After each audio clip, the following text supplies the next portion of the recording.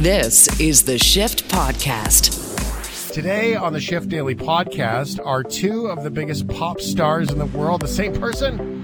Well, you get to hear that. I don't think they are, but they sure sound like it. Boeing and NASA have revealed a next-gen aircraft unlike anything in the skies today. Joshua Brinkerhoff, associate producer of mechanical engineering at UBC, helps us understand how hydrogen fuel, new aerodynamic designs, and unconventional ideas will change the way we fly from this whole tube with wings on it that we know it today. And do you want free apps on your phone? You're getting them whether you like it or not, or should we be asked first? Handy Andy Barrar helps us walk through Apple's new apps and how AI is sneaking its way into Canadian campuses and high schools, allowing kids to cheat. Are you okay with the Vancouver Canucks? It'll make sense shortly. The Shift Daily Podcast. This is the Shift Podcast. There is a conspiracy theory about who this artist is truly. Now, thanks to Ryan O'Donnell's internet sleuthing, we found the conspiracy theory audio. Here's the conspiracy theory. Do you believe it, yes or no? Adele, Sam Smith, same person. I'm going to have to go with no, Shane, on that one. I don't think that... I believe that it's two different people. Have you seen them I'm pretty together? sure Sam Smith was at Adele's album party for the new album. I'm pretty sure. Okay, have you seen them together? I have not personally seen the two of them then, together.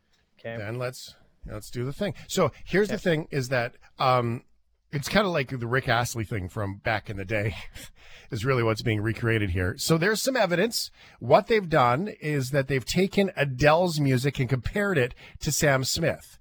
This is Adele.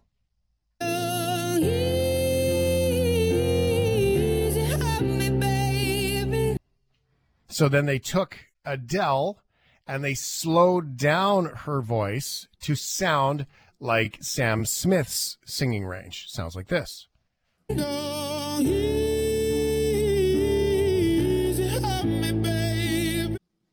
that's kind of freaky. Okay. That's kind of freaky. So this is what Sam Smith's voice sounds like.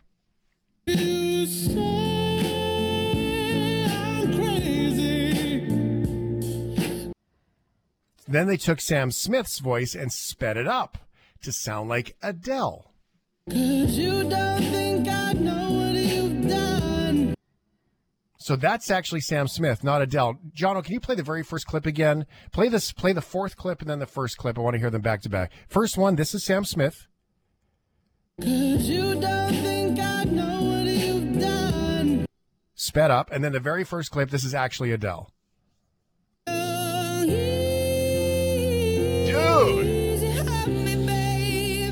That's weird. That's weird. I mean, okay. They're both dynamite singers. They're both awesome. They're both British. They both sing about heartbreak. The Right, pattern is there. This has more ground than most conspiracy theories, I'd say. Just saying, you have never seen them in the same room at the same time. I love them both, so it doesn't bother me if it's the same person. I think it's great. Smamdell. Sam, I'm trying to think of the same Samdell? word. Ad Smith. Adam. Just Adam. I'm just calling it Adam. Oh my God. It's New Music Monday here early on a Tuesday morning. To finish us off, this is actually Sam Smith as far as we know, not Adele slowed down as far as we can tell. To be confirmed though. This is the Shift Podcast. Well, here on the Shift, we love our airplanes. We love nerding out about airplanes, and then we found some articles about new airplanes. I was given some advice long ago, and actually, when I took my pilot's license, which I didn't finish, by the way, because I was busy being a dad, but one day I will. So I went into the world of liking remote control airplanes because that was just as much fun. And I was always told, look, what do you want? Do you want an airplane that looks good or do you want an airplane that flies well? Because you can't have both. And the best airplanes and efficient airplanes are usually pretty ugly. The pretty ones, not as efficient. So we wanted to get some help with that because there are new airplanes that have been proposed anyway by NASA in a work with Boeing for incredibly efficient, sustainable flight, long distance flight, and they're kind of ugly. So it sort of makes sense. Our guest right now to get into this conversation is Joshua Brinkerhoff. He's Associate Professor of Mechanical Engineering, UBC Okanagan, and a bit of a fan about these things. Joshua, have you seen these new planes that are... I'll put the link up at shiftheads.ca, by the way, so you can see them too. Have you seen them? Sure. Yeah. So what I see is a family of aircraft, the transonic truss-braced wing configuration. And I mean, to say that they're ugly, maybe it's beauty is in the eye of the beholder. That could be. I think that it's elegant, and when you understand what's motivating the designs and the physics behind that, then you really begin to appreciate maybe the hidden beauty of the design. All right, so tell me about the hidden beauty. They kind of look like small versions of a 737 that most people would see, except they look more like the Cessna raised wing. The wing is on the top of the plane, not out of the bottom of the plane like you see on most commercial airliners today. So what do you see here that makes this elegant and beautiful? Right. So the idea here is that you're trying to increase the efficiency of the aircraft. And what that means is you want to be able to generate the lift, to generate the ability for the aircraft to produce that lift, to stay in the air and fly it at a speed that makes it, viable for the kinds of routes that people want to fly on, but do that with fewer and fewer amounts of fuel and fewer emissions that's required. And really what is needed for an aircraft to fly efficiently is to generate as much lift as it possibly can with a minimum amount of drag that's created as a penalty of creating that lift. And inevitably, when you create lift in an aircraft or by a bird or any lifting body, a portion of that lift also generates drag. And so the way that we can avoid creating so-called lift-induced drag is by making the wingspan or making the aspect ratio of the wing, and the aspect ratio means how wide your wings are for a given area of wing, as large as possible. And so imagine if you have an albatross, really, really, really long, wide wings, and compare that to a hummingbird, narrow wings. That's because they fly very, very different types of, they fly in different ways. And the albatross is trying to soar over the ocean, right? Like from one pole to the next, very, very long distances, and do it very efficiently. And so if we can make aircraft with really, really super wide wingspans, long wings for a given wing area, then we can generate that lift more efficiently. And this is the challenge. And this is what's driving the new Boeing design to have the wing that you described. It's a high wing. That means it's connected to the top of the aircraft, the top of the fuselage. And being so long, that means that the wings would have a tendency to droop down. And so there's a truss, a small triangular beam that connects from the bottom of the aircraft somewhere into the middle of the wing. And so that truss supports the wing, allows for the wing to be much, much wider or a longer wingspan than we would normally get in a typical aircraft design. And that allows for your wingtips to be further out, generate less drag for a given amount of lift, and be able to sustain or support the structure at the same time. And the high wing has another benefit in that now your wing is further away from the ground when your aircraft is landing and taking off and sitting on the ground. And that allows for you to put larger or different kinds of engines under the wing because there's now more space for them. And you can make more efficient, more sustainable types of propulsion systems into that wing. So overall, the design change actually opens up the parameter space for all kinds of neat and different types of technologies. It does beg the question, why wouldn't they have done this so long ago? Because raised wing aircraft is not new. And in fact, if you look at these things, I find them eerily similar to the Antonov airplanes, really. When you look at those big cargo planes with those big tall wings, I mean, they lift heavy loads. The wheelbase is very similar to how they're proposing for this. I mean, they're not a whole lot different from that design. I mean, obviously the surface area that you're describing, these wings look more like a glider wing, thin, more knife-like than those big chunky ones on the cargo planes. But, really there's a lot of similarities to the efficiency that comes from those heavy lift ones. Yeah, you're right. I mean, those Antonov cargo aircraft, I mean, they are lifting hundreds of thousands of kilograms. They have to generate tremendous amount of lift. And at the same time, you have to be able to get the cargo off the ground, off the aircraft when it's on the ground. And that's what favors the high wing in those aircraft configurations, because then you can park your aircraft on the ground. The fuselage is only a meter or so above the ground, and your engines and wing is really high up, and that gives you more ground clearance. You can make your gear shorter, and it just facilitates getting things in and off your aircraft on the ground. Aerodynamically, there are really very little differences between a high wing configuration and a low wing configuration when it comes to lift generation. There are other factors relating to the way that the wing is mounted to the fuselage, or the junction between the wing and the fuselage that will be different between a high and low wing configuration. But I think the motivation here for the high wing is more structural and related to the structure. Because if you have this super wide, large wingspan, it's hard to make that wingspan stiff enough to avoid the wings drooping down and hitting the ground, or drooping up and hitting and being able to remain the correct structural rigidity for the aircraft to operate properly. And but the truss that goes from the bottom of the fuselage up to the wing can support that and relieve some of the loads. And I think the other novel thing about the design is that it's in terms of its geometry is very similar to existing designs, but it allows for a much wider wing than would be present on that size of aircraft. And it also would allow for larger or different types of materials within the aircraft itself: composite materials, high strength materials, low weight materials, things that can be, much higher performance for the aircraft. And then, as I mentioned already, novel types of propulsion systems. So efficiency is everything. I mean, we all learning this is that, air travel gobbles up a lot of fuel to get there, which is costs, and especially with volatility inside that market in general for costs, we all would like to go places. The notion that we can get on these long trips on electric plane just is so far down the road.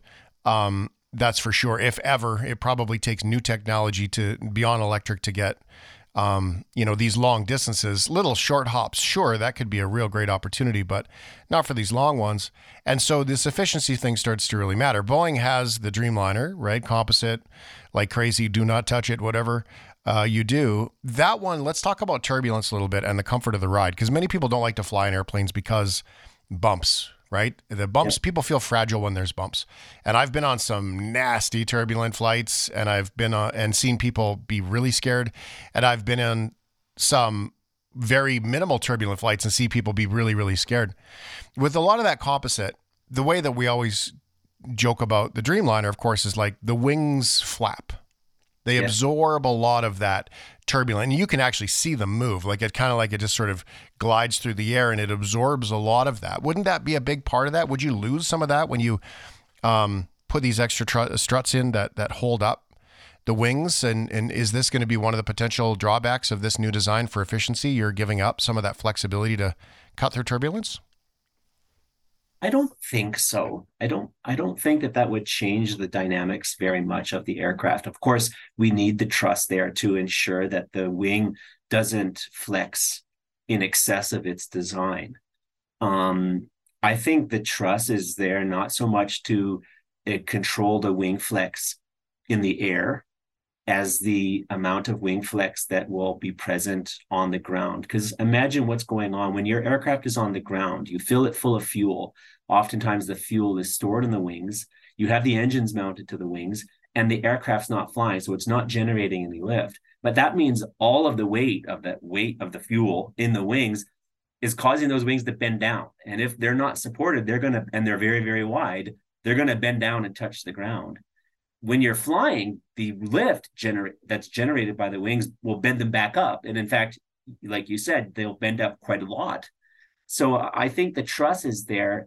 No doubt it's important during flight, but I think it's most important on the ground to ensure that the wing that is very wide and flexible doesn't, under the weight of the fuel and the engines, bend down and touch the ground on the ground. So now you're a mechanical engineer, so you get to look at all these things for the workability and efficiency and all those pieces that go together. We as consumers, though, I feel like there's things that we don't need to know, that you mechanical engineers, that you guys can worry about, that we do not need to know. And I'll give somebody an example. I'll give an example for everybody to understand. And again, I even caution with this example. People do not understand that airplanes are like a tricycle, for the most part, when they're on the ground. And people will always complain, well, why do they load the airplane this way? They load the front of the plane first, and then everybody, they kind of get in the way of each other, and then they load the back of the plane last. Well, they do that so the plane doesn't tip, right? I mean, that's the reality. There are some planes like the Saabs, they actually have a pogo stick on the back, that the very first thing that happens when that plane parks is they actually hang a stick in the back, just in case that barely touches the ground, to give it support in case it tips backwards. So there are all kinds of things that go on in these planes that we don't know that are going on in order to keep us safe, right? And is there an element here, at least maybe from your professional work, that there are just some things that people don't need to know that are happening that maybe get into our imaginations a little bit? That's a good question. I have relatives that are afraid of flying, and from time to time, I'll prompt them or prod them with some ground tests or flight tests or various other kinds of tests that are showing how well the aircraft can perform under extreme conditions. And to me, that gives me peace of mind. To them, it sometimes makes them worried because they didn't know that such an extreme condition could exist.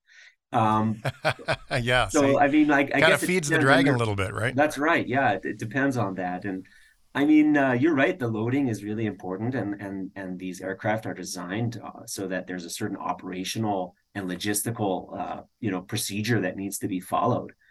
I mean, to me, I think the more people know and the more they understand, the more they appreciate what's gone into those aircraft. Like you said, they're tremendously designed, tremendously engineered. Sometimes, I think that's going to help in terms of the appreciation that the public has for what it is. It's actually, we get on an aircraft and we, read our books, or we do a crossword puzzle or watch a movie. And sometimes it's oblivious the amount of actual, human effort that goes into those machines. Well, but here's the thing. People don't know that if you're going on a long flight and, maybe an Airbus 320, 330 kind of thing, or a 737, typical commuter aircraft. And if it's a long flight and you're going to a place, say I'm in Calgary, so I'll use that as an example, Costa Rica, some of the places in the north end of South America, like that is at the outer reaches of the range. And you ever wonder why don't these planes go from here to Hawaii at this time of year, but only this time of year? Mm-hmm. Well, that's because of wind and all the safety things that are all there for 30 minutes and extra alternative landing and all those things that are there. Yeah. But there literally were times that when an airplane is on the ground and its weight balances out because it's absolutely full of people. They use averages for weight, by the way. So a heavier dude counterbalances for the child that's in the seat next to him.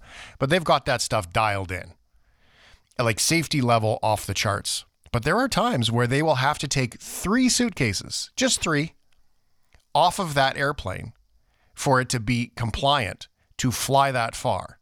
Like we're talking going that far in an airplane, and 3 suitcases is the breaking point by the math anyway. So maybe speak to that a little bit, because it is a very definitive safety line that they have to follow. And at the same time, though, 3 suitcases, boy, like you could pull off 3 light ones and not have it be right. Like based on averages, it's okay, but based on the math, maybe not. I don't know. So can you speak to that part? Because I think it speaks to both things you're talking about, those extreme scenarios plus the amount of safety that goes into it. Sure. Yeah. I mean, these are established based off of many, many decades of operational experience, combined with incidences that have happened that have been learned from. I mean, I think as far as these novel types of designs are concerned, not a lot is going to change in terms of the way that they're handled on the ground. I don't think that there's going to be a tremendous modification in the way that safety rules are created and implemented. You know that aviation is very safety conscious, safety culture.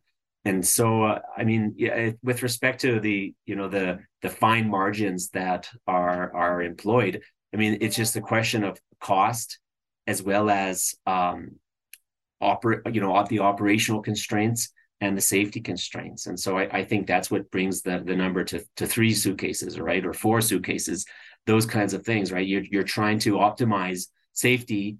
At the same time, you're trying to ensure that the aircraft is going to be able to perform the operation that you want it to do with the number of passengers you have and the luggage that they're going to be carrying on. No one wants to be inconvenienced because yours was one of those 3 suitcases that got left home.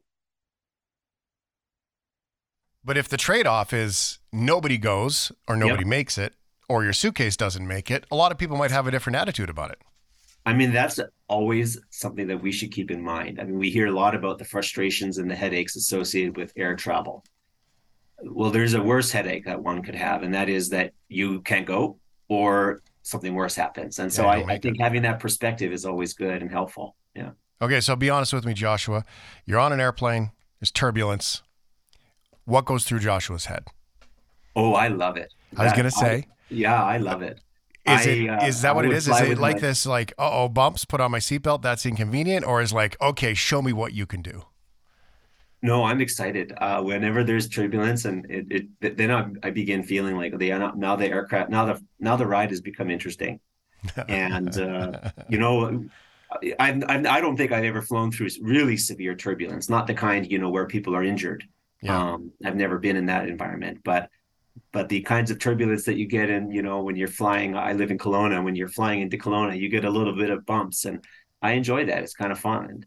And then you end up seeing the aircraft's wings, bouncing up and down out the window. And then what comes through my mind is all of the different calculations that I show to my students in class when we're looking at, right, all these aerodynamics, aeroelastic effects that are taking place. And I just think about, hey, those calculations that we do and the theory that I give to my students, it has real world implications, and it matters, and it means something. And I can experience it firsthand. Well, not everybody is going to be as excited as Joshua is riding through the white knuckle of turbulence. It's fascinating. Are you excited where this is headed, though, with these airplanes? The most exciting thing to me is the novel propulsion systems that are coming down the pipe with respect to new technologies. I mean, the truss-braced transonic aircraft is a novel aircraft configuration, right? Configuring the aircraft in a novel way. What I think is the most exciting is, well, if we're trying to reduce emissions, and we mentioned it a little bit earlier, we need to electrify, or we need to introduce alternative propulsion systems or alternative fuels or alternative ways of propelling the aircraft. Maybe, like you said, with smaller flights, we can electrify. With the very, very, very large flights have some challenges. But actually, the bulk of transportation emissions from the aviation sector come from the medium range, the 737s, the 130 to 200 passenger range single aisle aircraft. That's where 70 or even more % of the aviation emissions live. And so decarbonizing those is really the most important thing. That's where the most emissions come from. And this truss-braced wing is one step. Other, ideas are so-called blended wing body, where the fuselage and the wing are all just one single shape, and the wing is the fuselage, and people don't sit in a cigar with wings. It's more elegant. And then my actual area of expertise is on propulsion systems, the novel types of propulsion systems, blending electric and conventional and alternative fuels, and perhaps even looking to hydrogen for that decarbonization for the aviation sector. Mm-hmm. And in theory, anyway, with what technology of batteries today, the hydrogen option pulls off all the weight of those extra batteries being on there, which would be really kind of exciting, I think, for how far those things could go and how the efficiency that could come with them. Hydrogen is a really interesting beast. By mass, it's very energy dense. By volume, less so, because it's so light in itself. So if you need to stick a lot of energy into a aircraft via hydrogen, then the aircraft configuration needs to change, because you need your tanks to be much bigger and much the actual volume of those tanks is larger. But if you can reconfigure the aircraft so it's no longer a fuselage and wing type configuration, conventional one, but it's more integral to the aircraft, then you can actually achieve additional benefits. And that would change the calculus on how economical hydrogen would be and how much energy savings or emissions savings one could achieve. There's a lot to work there. It's probably not going to be present in 15 years or thereabouts. But if we look even further down the road, I think that there's a lot of novelty. There's a lot of excitement around hydrogen, and you can store liquid hydrogen. Now you have very relatively energy dense by volume storage of fuel. There's safety challenges associated with that have to be addressed. But it's very gentle. Well done. Yeah. But nonetheless, I mean, there's more than 50 or even more than that years of experience of using hydrogen for propulsion systems from our friends in the space industry. And there's a lot of learning still to do, but there's also a lot of excitement and a lot of opportunity and possibility that can be applied to civil aviation. So there you go. Get into STEM. So you can learn this stuff too, get involved in the mechanics and all these things that are happening here with Joshua Brinkerhoff, Associate Professor of Mechanical Engineering, UBC Okanagan. And by the way, if that's not your jam, I'm just saying, other opportunity, architect, because the airports will probably need to change a little bit too as this stuff changes. So lots of opportunity here. It's cool. Thanks for being here. Nice to meet you, Joshua. Thank you so much, Shane.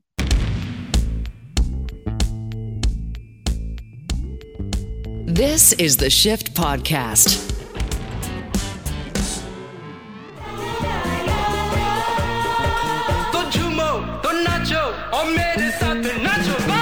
I am a disco dancer.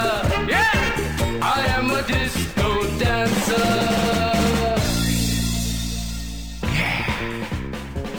Andy Barrar. He's in Surrey. He's on the West Coast, and he's here. Uncle Andy, how are you? I'm great, Shane. How are you doing? It is a beautiful day. It was a little chilly. The wind was chilly today. But, January, not so bad, that's for sure. Beautiful day today. I had sent Andy a request about conversation here on the Shift about an app. Apple has put a new app out, which, based on the description of the app, sounds pretty dynamite.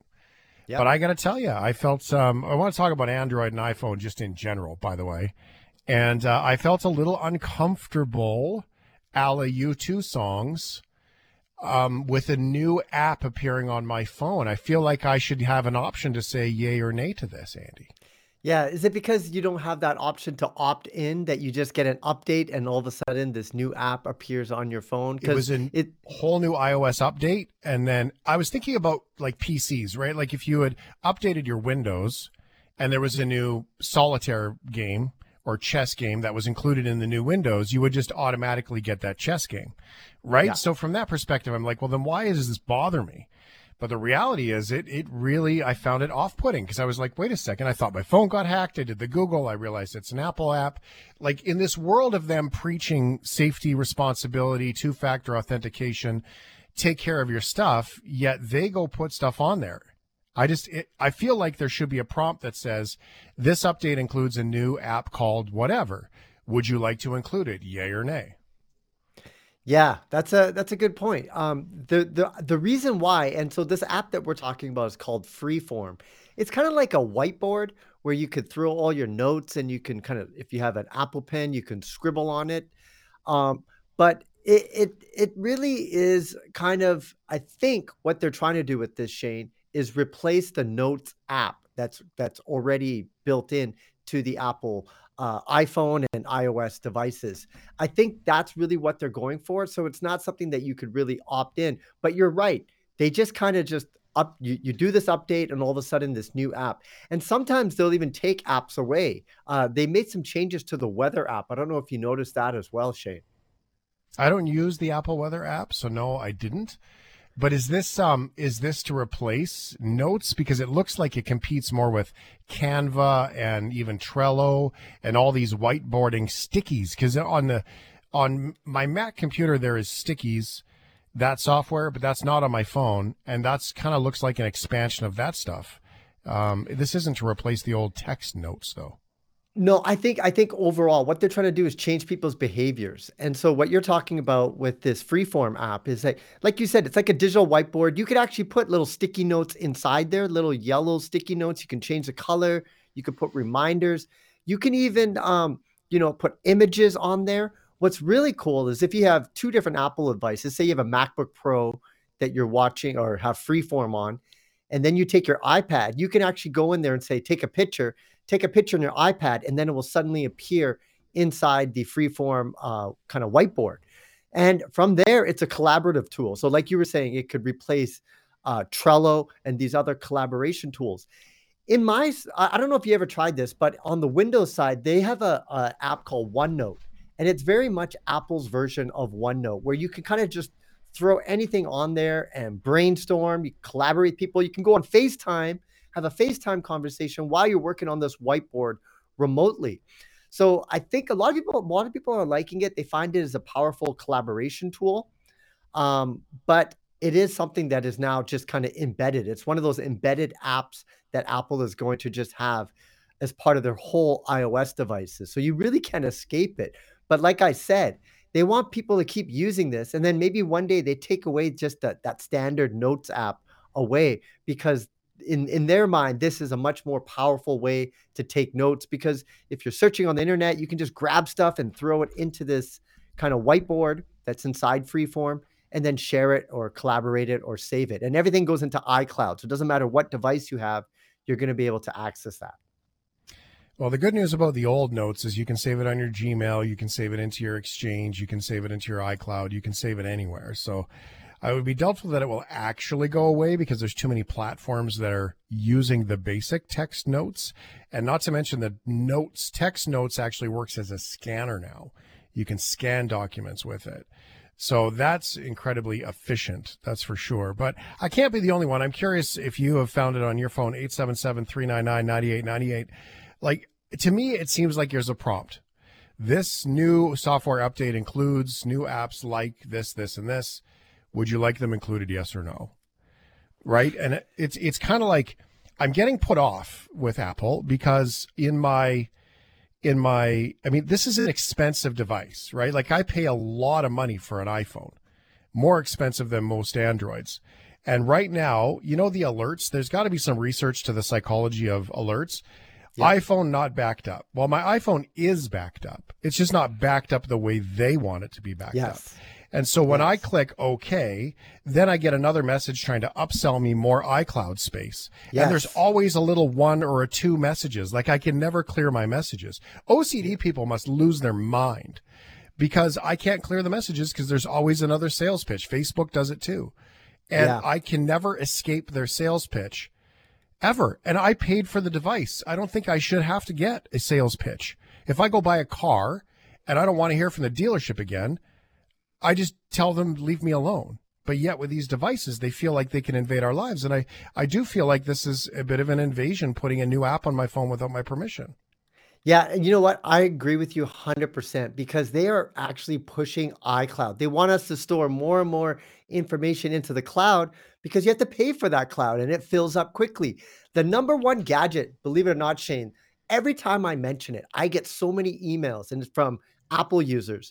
And it's this little tiny thumb drive that you could work with your iOS devices called iXpand. It's like a flash drive for your iPhone. So it has a lightning port on one side. You take all your videos and your photos that are filling up your phone. You literally drag it onto this little thumb drive.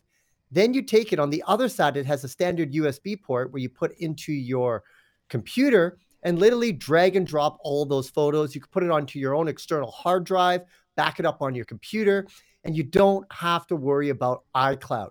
Now, it's convenient to be able to access everything from the cloud, but you got to pay for it, and it fills up, and then you pay for more. Google's doing the exact same thing with Google, their cloud storage, Google One. People don't realize that when you're saving. So that box of photos in your basement you never look at. Imagine paying $2 a month for the rest of your life. Yes, that's what it is. That's exactly what it is. In hard drive space. But here's the thing. We have the technology to create our own clouds. So you could have, say, a bunch of, it's called the network attached storage, NAS for short. and you set this up to your router in your house. So it's like a little mini server for your home, and it's got hard drives in it. So you got terabytes and terabytes of data. You could actually set it up so that all of your photos and videos get backed up onto that. It's your own cloud. It's on your own hard drives, and you don't have to pay a subscription service. I have one of these devices, Shane. It's about, 8 years old, 9 years old, but I want to get the new one, and I'm going to create the Handy Andy cloud, and I'm going to move everything away from all these other cloud storages, which are trying to get us to pay for, and just build your own cloud, keep all your stuff. And then you know that it's like renting. You're renting space to hold everything up in the cloud, but we might as well just buy our own cloud and store everything there. However, you still want to back it up somewhere in case your house burns down, because then all your hard drive and your files. Well, that's just it, right? So I have NAS in my house because with my business, right? So I have like multi-bay, multi-RAID, everything. And RAID means that every hard drive I have, there's a duplicate hard drive. Yes. So one of the hard drives can die. I can pull it out, put it in a new hard drive. All my stuff is safe. But that doesn't exclude the fact that the hard drives do die and the technology does change on the hard drives. And Yes. so if you look at $2 a month or even $5 a month, $60 over the course of 10 years, $600, that is cheaper than my NAS. My hard drives are expensive. They're about $200 or $300 a piece. And there's a long row of them with all the bays there. Right now, I need more power than most people do because of the nature of my non-radio work. So the reality is, if it's actually economically cheaper to pay per month for the rest of my life than it is to keep updating these hard drives. And so they've got us. They said it's a paperless Yes. world. They said, let's do the cloud. And everyone was like, yay. And we were like, oh crap, we're going to be paying rent forever. Yeah. That's what's pretty happening. much. And they do it by convenience. We are just creatures. We love convenience. We love these We're apps where lazy. you can get food. I think you're too nice. You're saying we love convenience. That's wrong, Andy. We're lazy. We're just so Okay, yes. lazy. Yes, we are incredibly lazy. But here's the thing, and I've noticed that Google is doing this. All that data that you save on their cloud, they're then using AI and going through all of that. So if you save your photos, it could recognize like pictures of people. You could actually say, this is my niece or my nephew. And as they grow up, that AI can recognize their face and just then you can search just that name and all of their photos will come up. It's amazing. I do it all the time. Shane, I did a kitchen reno. So I search in Google Photos, kitchen, and all the pictures of my kitchen or any kitchen, it can recognize that and it comes up. So it does help you search and find things. But at the same time, like you say, they're just trying to get us. Tech companies love subscription services. They just love it when you can't cancel. It's not like Netflix. You got all your eggs in one basket in the cloud. And then they're like, what are you going to do? Just grab all this and migrate to another cloud? Highly unlikely. This is why that's how they get us. We're hearing in cars why they want to start charging, as opposed to charging you for heated seats. They want to charge you a subscription for a heated steering wheel and so on. Because you'll forget. I was an Android user because I got an Android. Oh, nice. So I got my new phone, and it arrived. It arrived today. Yep, it's the Z4 Flip. Yep, wonderful. I put my SIM card in it right now. That's cool. Yeah, I put my SIM card in it, and I was an Android user for about 17 minutes. And then I went to copy. I'm like, I got to copy something from my phone to my Mac, and I couldn't. I was like, this is dumb. So I took my SIM card out of my Z4 Flip, and I put it away. I was like, this is dumb. That was good while it lasted, Shane. I was an Android user for less than 20 minutes. So anyway, anybody want a phone? Andy Barrar is here. We have some more DIY type gardening things like he loves to do in BC where he is. 'Tis the season to get ready. But first, students are stealing. Well, it's not plagiarism because the AI is rewriting it every single time. But Andy, colleges and high schools are being very aware of ChatGPT because students don't have to plagiarize essays anymore. They can get a computer to write them. Yeah, Shane, I don't know if you've used ChatGPT. Obviously you have. I know you. You're a techie. You're obviously going to be trying it. You have not used it yet. No, I've never opened it. Oh, okay. Well, ChatGPT is really kind of like taking over the internet. It is kind of like what I see it as the future of search. So we're kind of, when we see Google search, you search something, this one you can really ask it and boy, it can write you an essay. And I wonder, because of how good it is, that the college essay might be over right now, because this is really doing that for you. And it can do it in seconds. You just write, tell me about blah, blah, blah, and mention this, and that, and it will do it for you. And I've been playing around with it, Shane. I actually used it the other day. Someone reached out to me, someone that I worked with before. They're looking for a new job. He's like, hey, can you write me a recommendation letter? And I was like, oh, no problem. I'll do that for you. And then I was sitting there, had a bit of a writer's block. So I was like, oh, I wonder if I could use ChatGPT. So I wrote in there, write me a generic recommendation letter for a former colleague.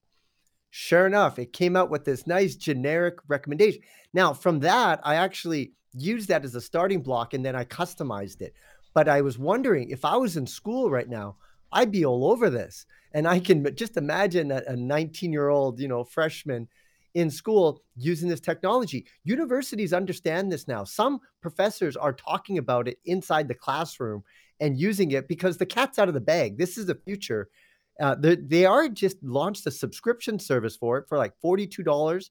There still is a free version, but I guarantee you a lot of kids who are cramming late at night are just throwing it on ChatGPT and hoping that it can write that essay that they couldn't. But the question is, how will schools use this? Will they embrace it? Will they try to ban it? We're going to find out really, really soon. Universities had their software where they could search segments of an essay and find out. You could just actually copy a paragraph or a few sentences and paste it in Google and see if it comes up anywhere else. This is written different every time, and it reads your writing style to get there. It's fascinating. We need to know about a ChatGPT.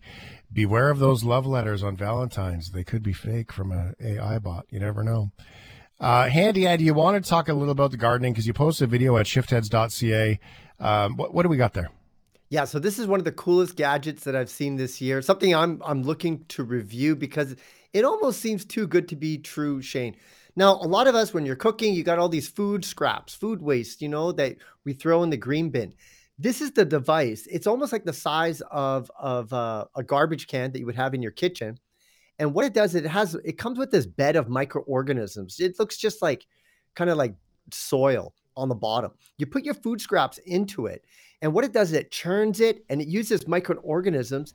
And they say within 24 hours, 90% of that can be, reduced. And so it takes out kind of all the moisture out of the food. It dries it right up, and it takes away all the stink. So it goes through this carbon filter. So you put all this stuff in there, it kind of just mushes it all up, and it turns it into fertilizer. So the end, you take that, you put it in your garden, and it naturally for your vegetable garden.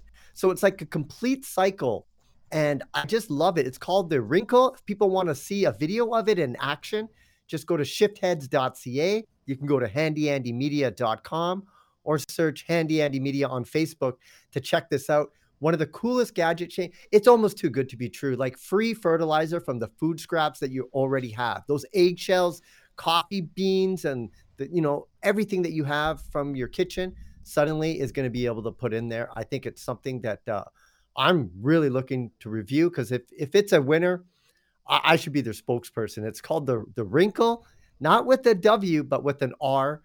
You got to check it out, handyandymedia.com. Well, the notion that we can expedite, that compost, because those big, ugly compost bins in the backyard, they stink, they take forever. I know that in BC, where you guys get a little bit more time for the bacteria to get in there, that's awesome. In Alberta, we kind of get this is probably true for Winnipeg and Northern Ontario. We kind of get this sludgy grossness. Yeah. And then it freezes, and then it melts, and then it freezes. So it stinks and it rots and it becomes really gross. So it's not like it's not a nice process, that's for sure. Check out the video. It's at shiftheads.ca, handyandymedia.com. You can see it on our Facebook group. Thank you, brother. Thanks, Shane. This is the Shift Podcast. Are you okay with pronunciation? Pronunciation? Yes.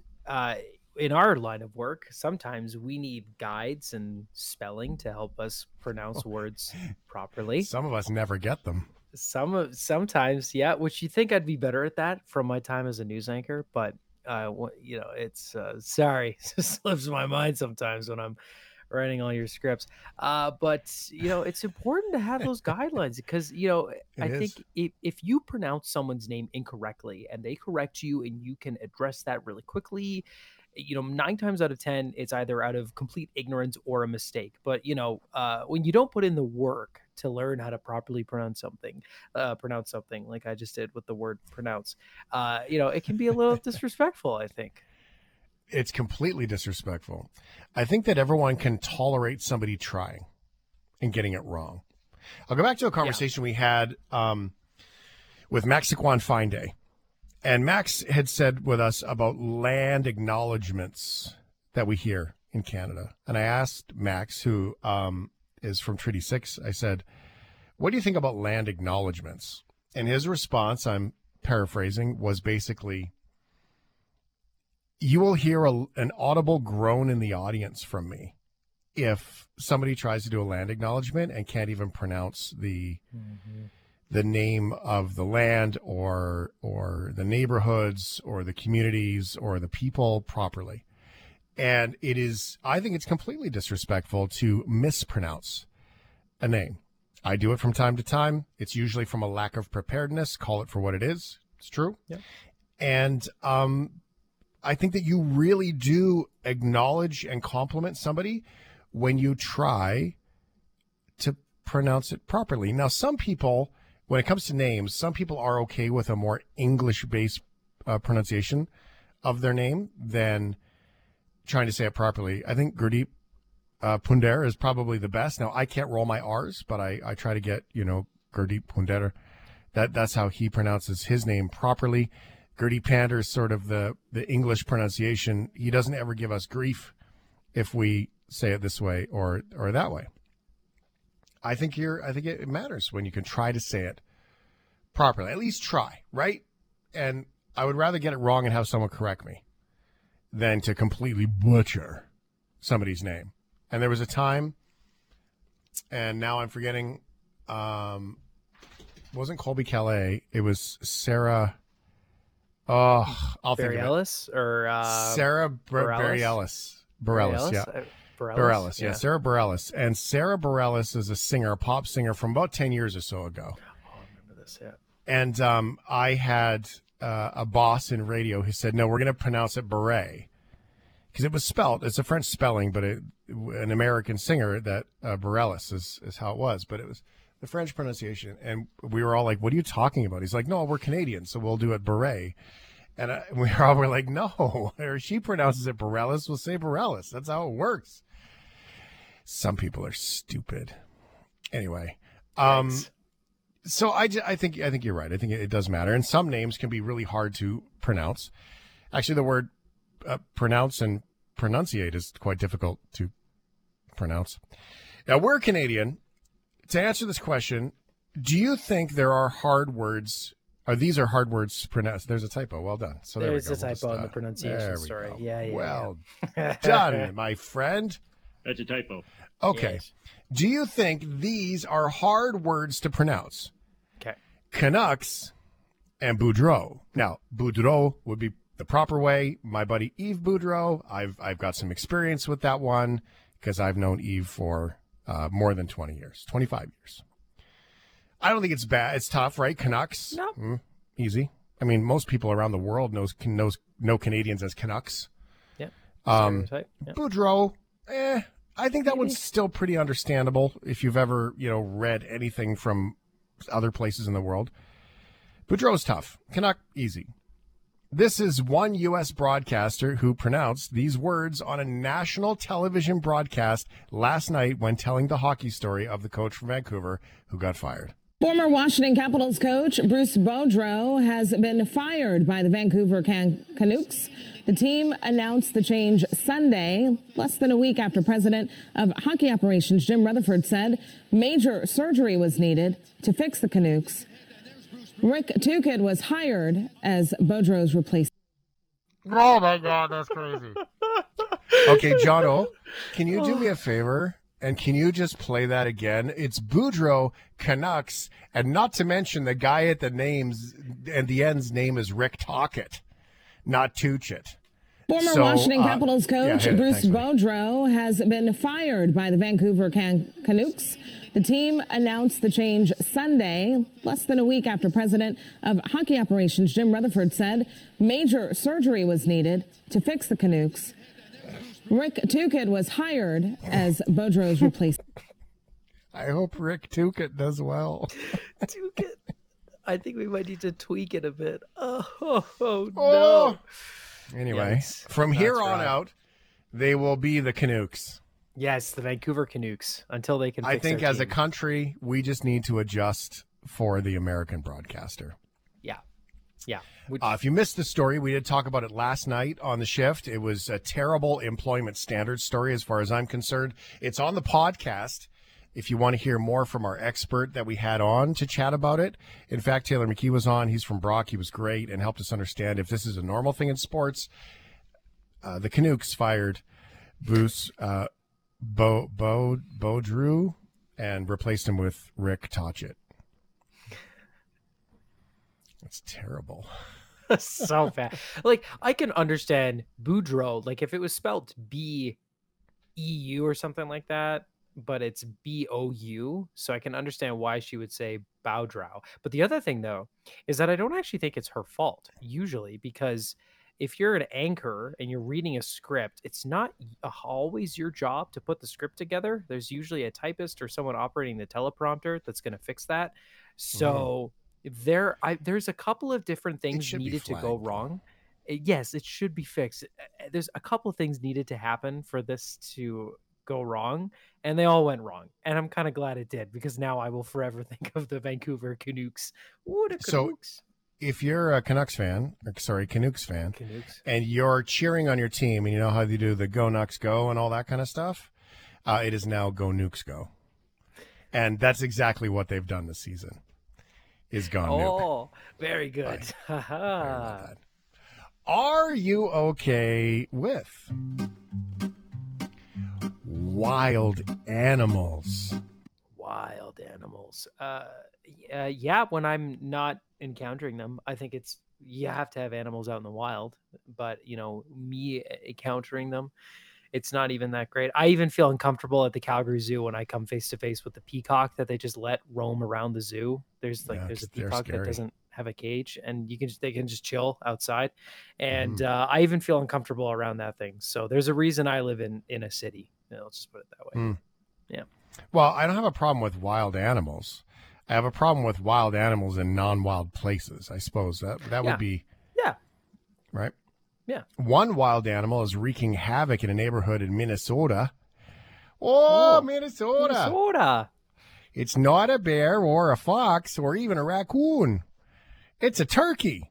Rachel Gross says she lives in fear of going outside, the kind of nasty fear like Ryan's fear of the peacock, thanks to her neighbor, a wild turkey. Ooh, wild turkey. Who seems to have taken a liking to her property? This turkey attacks me every single day, follows me, goes up my stairs and tries to get in my house. Oh my God. When I leave in the car, follows me in my car. The lone wild turkey has drawn blood, pecked at tires, and chased cars.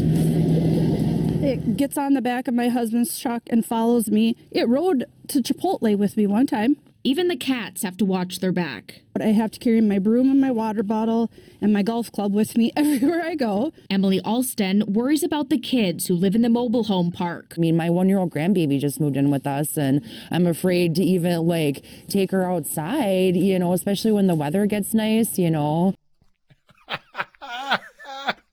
Oh, you know. Holy, that sounds like Minnesota. I love it. It's one of my my God. favorite accents. It's one of my, because it's Oh, like it is. hybrid Canadian American. It's the most bizarre thing, and I love it. I love it. Fargo. You know. Love it. Now, this is a very similar story, to the Ramsey turkey in Calgary a while ago. Although the Ramsey turkey in Calgary was more just a horny turkey that was looking for a lover. This seems to be a very scary turkey in Minnesota. That was CBS News, by the way. Oh, don't you know? Don't you know? Oh, my. Residents reached out to the Department of Natural Resources, who offered them suggestions, including removing bird feeders or chopping down branches where the turkey nests. While they've taken down their bird feeders, others still have them up inside the mobile home park. On relocating the turkeys, the DNR says trapping and relocating nuisance turkeys is not an option. Why? The agency says the methods used to trap turkeys in remote areas are often impractical or ineffective in urban and suburban areas due to safety or disturbance. So it looks like the terrifying turkey is going to stay, and that lady's going to have to go with her golf club in her truck to stay safe from the turkey. Oh. Yeah, I love this story. That's so good. I had turkey for supper, You had turkey for supper. I did, Well, when Christmas happened there was a sale at Costco, Oh. After, and so I got a turkey on sale. It was for cheap. So then I cooked the turkey well after Christmas, and there was just so much meat on the turkey, So I froze some. And then today was the day. Oh, that's fantastic. You could have made a taco with that or a quesadilla. Had some guacamole on the side, Oh, I like the whack-a-moles. I could like the green whack-a-moles. I could put some of that on there, too. Oh, look! Tacos! Are you okay with? Taco Bell. Taco Do you remember Bell. the dog? Yes, Little I Chihuahua. remember the Chihuahua. Yeah. Yo quiero Taco Bell. Yeah, exactly. I have some exciting news about Taco Bell. I have been a long advocate that I think Taco Bell gets a bad rap. I know what I'm eating when I have it, but I think it tastes good. When Laura was visiting, my partner, I took Laura to Taco Bell. We were doing some Christmas shopping. It was in the mall, classy. and there was so much hesitation on Laura's Nothing part but on the getting best. a Crunchwrap Supreme. Laura's a Nothing but lucky the best lady. for my Laura. Nothing but the best for my Laura. And so we're sitting down, and I say we order the gourmet Crunchwrap Supreme with the fire sauce and the fries. Apparently, Sits it's a down. French Taco Bell. Yeah. Laura takes one bite of this Crunchwrap Supreme, which if you've never had one is essentially a big tortilla with all the ingredients of a taco and a taco shell inside, and it's all wrapped and pressed. Is that the Laura one where took- it's basically a hard taco inside a soft taco? Yes, yeah, exactly. Right. But it's folded, not an actual taco. Yeah, and then it doesn't fall apart. Then it's easy. Exactly. Nice. Laura takes one bite of the Taco Bell Taco or Crunchwrap Supreme and says, "I have been sleeping on Taco Bell." Loved it, and Laura got Taco Bell last week. So I think it's slept on. I think it's underrated. I love myself. I love myself some taco. I love myself, but I also love Taco Bell. Wow. Congratulations on the self-love. That's I'm not quite sure Taco Bell is self-love happening, at least Feels like for it your when I'm body. eating it. Yeah. I maybe love not how later, it but- tastes. I'm not Yes. quite sure of the nourishment that comes with it. Yeah. But I do love how it tastes. There used to have that. I don't think they have it anymore. The chili cheesy burrito. It was basically like this slimy meat in sauce with a bunch of cheese.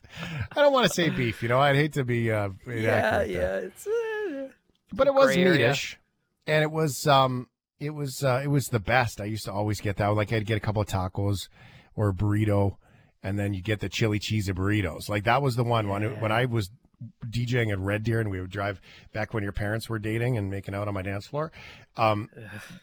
I would drive to Edmonton, and we'd go up and get records and DJ equipment and whatnot, and we would always get Taco Bell for the ride home, and that was in the afternoon, and then you DJ at nighttime, and so went the repercussions. Anyway, if we're going to talk about Yo Quiero Taco Bell, we have to start this story the right way. I interrupted Ryan when he was recording that. He was deeply offended because he thoroughly enjoyed getting the Taco Bell.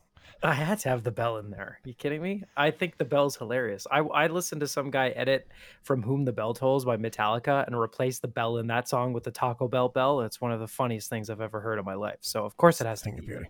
A Taco Bell customer down in the States found something much spicier than his hot sauce in his taco.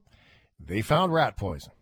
At this time, it is labeled as a criminal attempt homicide. Sheriff spokesperson John Bartman said a customer bought food at the restaurant Sunday afternoon. While here, he argued with employees. Hours later, the man called 911 and was hospitalized. That hospital said they had a patient that had possibly consumed rat poison in his food from the same restaurant. Right now, what we're looking at is if the rat poison was actually put into his food at the restaurant. The manager of the restaurant called this ridiculous. She said they don't store any poison, any rat poison, here at the store. She said they've turned over all their surveillance video to Arapahoe County Sheriff's investigators, who are now reviewing that footage. The manager said sheriff's deputies came back Sunday night and closed down the restaurant, saying, "We poisoned somebody. We didn't do anything like that. It didn't even add up," said the manager. CBS News Colorado. They contacted Taco Bell's corporate communications via email and received the following response. The safety of customers and team's members is a priority. The franchisee who owns and operates this location has informed the media that they were working with local authorities in the investigation. If you're still hungry now, on January 6, 2022, Taco Bell launched a digital taco subscription service. Ryan probably subscribes to it. Called the Taco Lovers Pass through the company app. For the cost of $10, a customer can order one of 7 different tacos each day for 30 consecutive days. That's just so much tacos. That's too much. You know, That's on cell phones where they talk about rollover data from month to month. Rollover tacos. Can I get rollover tacos and just go once a week and get 7 tacos?